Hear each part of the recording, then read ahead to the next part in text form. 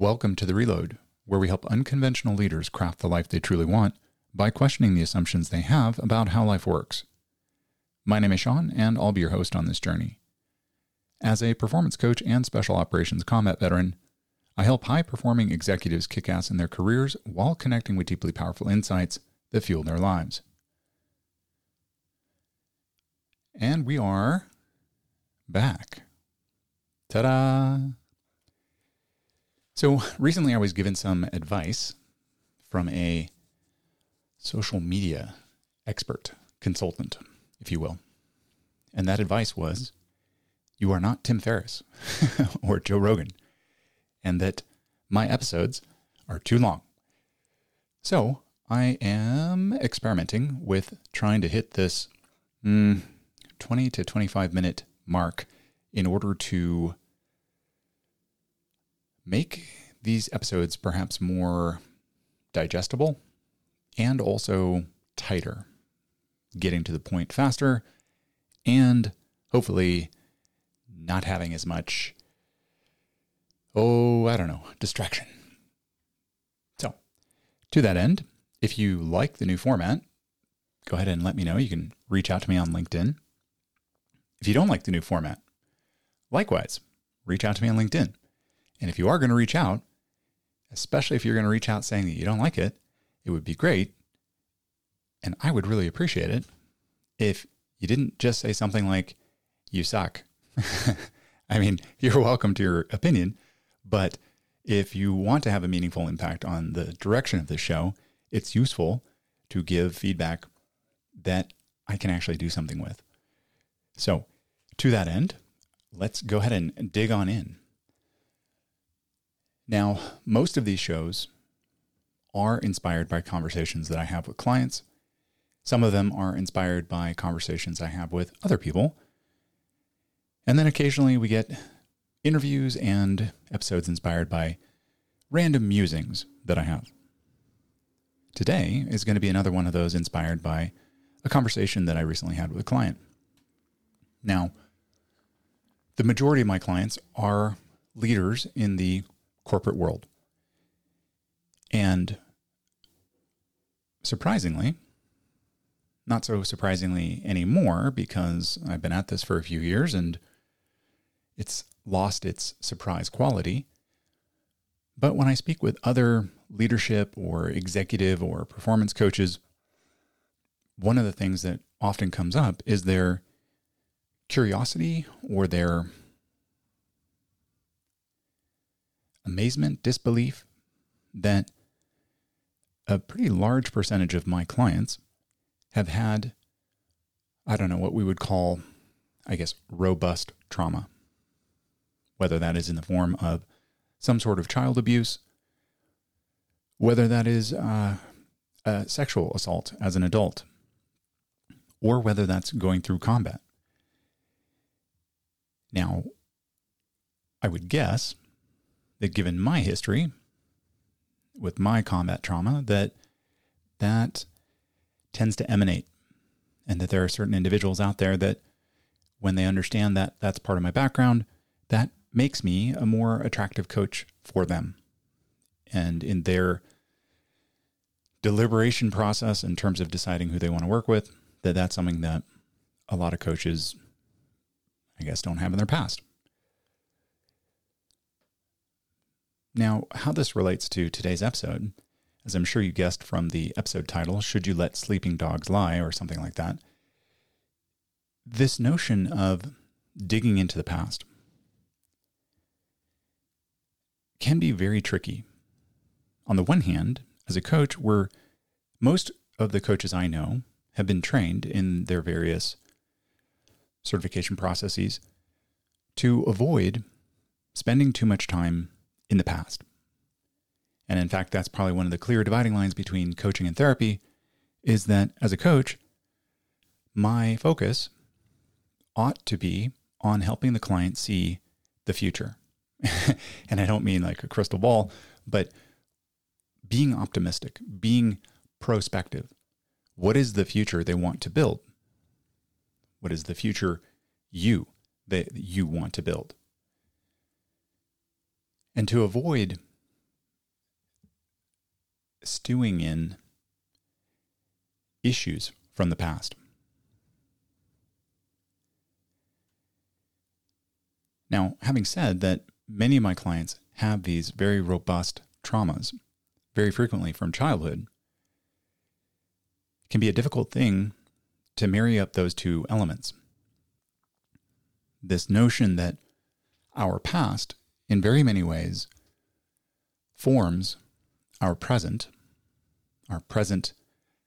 us, the way that we show up in the world. And then by extension, if you don't do anything about it, it very clearly has a direct impact on your future. And what do we do about that? Especially if, as a coach, I'm not supposed to be spending a lot of time in the past. Well, for me, at least what I've experienced with several clients, is that they often end up in a place of trepidation around this idea of exploring the past. And I tend to get, three main challenges, three main questions that come from them when we start to look at how the past, especially traumatic events, can influence us, and why we might look at that, why we might process through that. And typically that is, well, what's the point? Secondly, won't it upset my status quo that I currently have? And third, who will I be, or who will my person be if I look into the past? Now, that last question, who will my person be, that might be confusing for some of you. And what that means is that very frequently, especially with childhood trauma, the traumas necessitate involvement of a parent. Now, it's not always that the parent is the perpetrator, although there are plenty of instances where that has occurred, whether that's physical abuse, mental, emotional abuse, sexual abuse, the entire buffet. But oftentimes it's when a parent looked the other way, when a parent was not more proactive in stopping the abuse, or in some cases, when the parent legitimately didn't actually know what was going on. And there are times when, as adults, the client recognizes, at least on a cognitive level, that it is unfair to blame the parent for not knowing. But there is still this, the proverbial inner child that carries a lot of resentment and a lot of anger and judgment. Why didn't you ask questions? Why didn't you dig deeper to figure it out? Even though, again, intellectually, the adult client knows that as a child, the client did everything they could to ensure that the parent didn't know, because there was a lot of shame, or there was a lot of guilt, or whatever the child self was narrating internally about the abuse that they were receiving. So whether it is a parent that is actively engaging in the abuse, so the parent is the perpetrator, or the parent is colluding by looking the other way, or if the parent was actually totally ignorant, there are different ways that the adult client that I'm working with ends up being very afraid of what will happen if I really dig into this mess in my background, in my history. Now, in the instances of when the parent actually was the perpetrator or the aggressor, generally that type of relationship isn't all that rosy. So they're not all that worried about tarnishing the image of the parent. But in the last two cases, where there is a parent that maybe looked the other way, but was very caring and very nurturing, and was in many ways kind of the only safe harbor in the storm metaphorical storm. And then also in instances where the parent was ignorant, there really is a strong desire to sort of preserve the goodness that the client associates with the parent during those early years of abuse. And it makes things really tricky.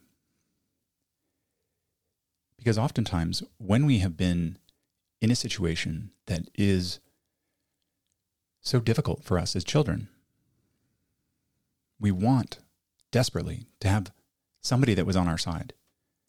We want that safe harbor.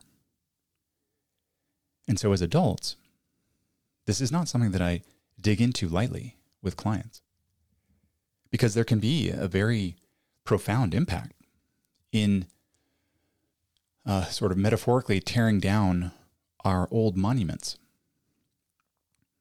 What will it mean for the future if I begin to recognize that the quote-unquote good parent actually knew what was going on and didn't stop it? I've had clients that absolutely refused to even begin to look at that possibility because it would mean that too strong an unraveling of the fabric of the reality that they have built for themselves for so many years or decades. And if that's their choice, so be it.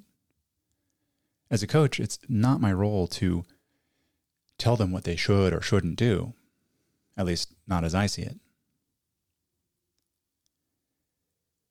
But if we look at this, okay, what's the point? Won't it upset the status quo? What will it mean about the future? If those are some of the cons, I guess, that are listed by my clients, what might some of the pros be of digging into the past? Well, before my coaching colleagues grab their pitchforks and torches, recognize that we are exploring and processing the past in order to clear that energy. If you think about a physical wound, like a pretty nasty cut, and if all you do is just slap a bandage over it, and imagine when you got cut, it was some super nasty, rusted, tarnished, jagged piece of metal. Just visualize that for a moment. And it's just this, you just look at it and you're like, oh, God. I can't imagine how much bacteria is on that thing. And then you gash your hand wide open and you're like, oh, God. Oh, man, that's terrible. I'm bleeding all over the place. But then all you do, after having had your hand gashed open by this jagged, nasty, rusty piece of metal, is you just slap bandages over it. And you just keep slapping bandages over it. And yeah, eventually it kind of starts to smell a little bit. And it's like, gosh, what is that? So then you just kind of start dabbing like perfume or cologne onto the bandages so it doesn't smell as bad. And you just keep adding all these layers, these topical, superficial layers. But the smell just keeps getting worse because the wound is infected. But you just keep trying to mask it. And you may actually be able to not smell the festering wound, but it's not getting better. It's not clean. Likewise, when we have psycho-emotional wounds, we have to clean the energy. And I know this is sounding pretty woo-woo, I'm sure. Energy. But really what we're talking about is resentment, hatred. Where are you still stuck in the past because of lingering resentment and hatred? You can't move on cleanly, freely, because you are being held, tethered, leashed, chained to the past. And ultimately, when we explore difficult things, and for those that work with me, I'm sure they're chuckling right now because many of the sessions that we have are really hard. as I've said in past episodes, frequently clients report wanting to throw up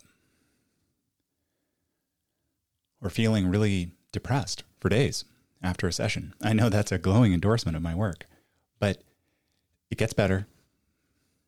Over time, we keep processing. We keep cleaning out the wound. And as hard as it does get easier and it gets better. And those inner demons that were holding us down with so much power start to lose that power.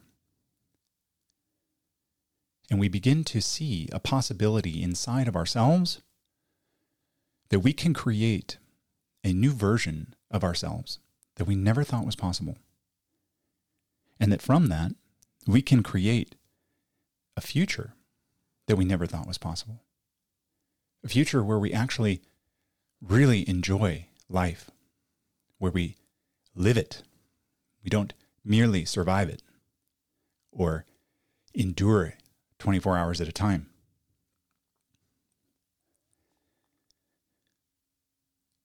Now, in closing, there's this final aspect that is a pro of looking into the past, stirring it up, processing it.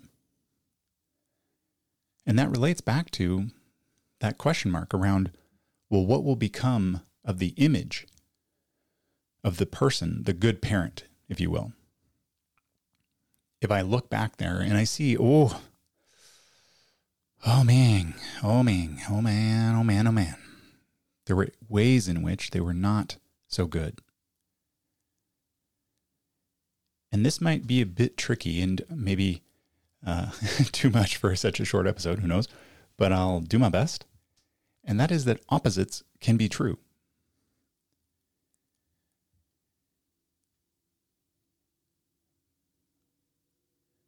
It is possible for a parent to be loving and to also be flawed.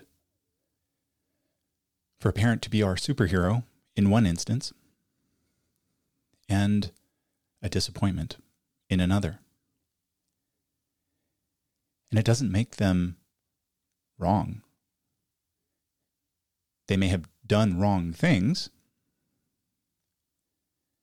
And obviously, this concept gets way harder to accept when we're looking at the parent who is actually the aggressor, who is actually a perpetrator. And I do have clients who were sexually abused by one parent. Most oftentimes male, but sometimes not.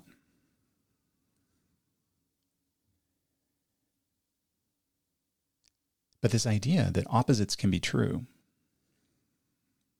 as tricky as it is, if you are able to get yourself to a place of understanding that, oh yeah, it is possible for somebody to demonstrate love in one instance and neglect, or I guess in the case of those parents who kind of look the other way, oftentimes one of the things that we uncover is that that parent was also doing the best that they could, and that they also struggled with their own victimization, their own inability to access strength and power,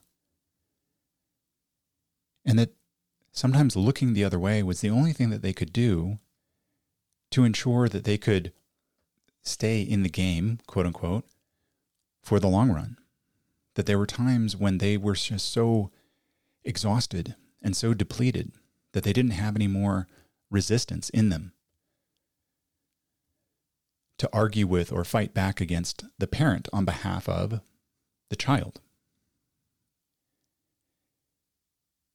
And it's hard. I mean, in all honesty, I have no idea what that's like.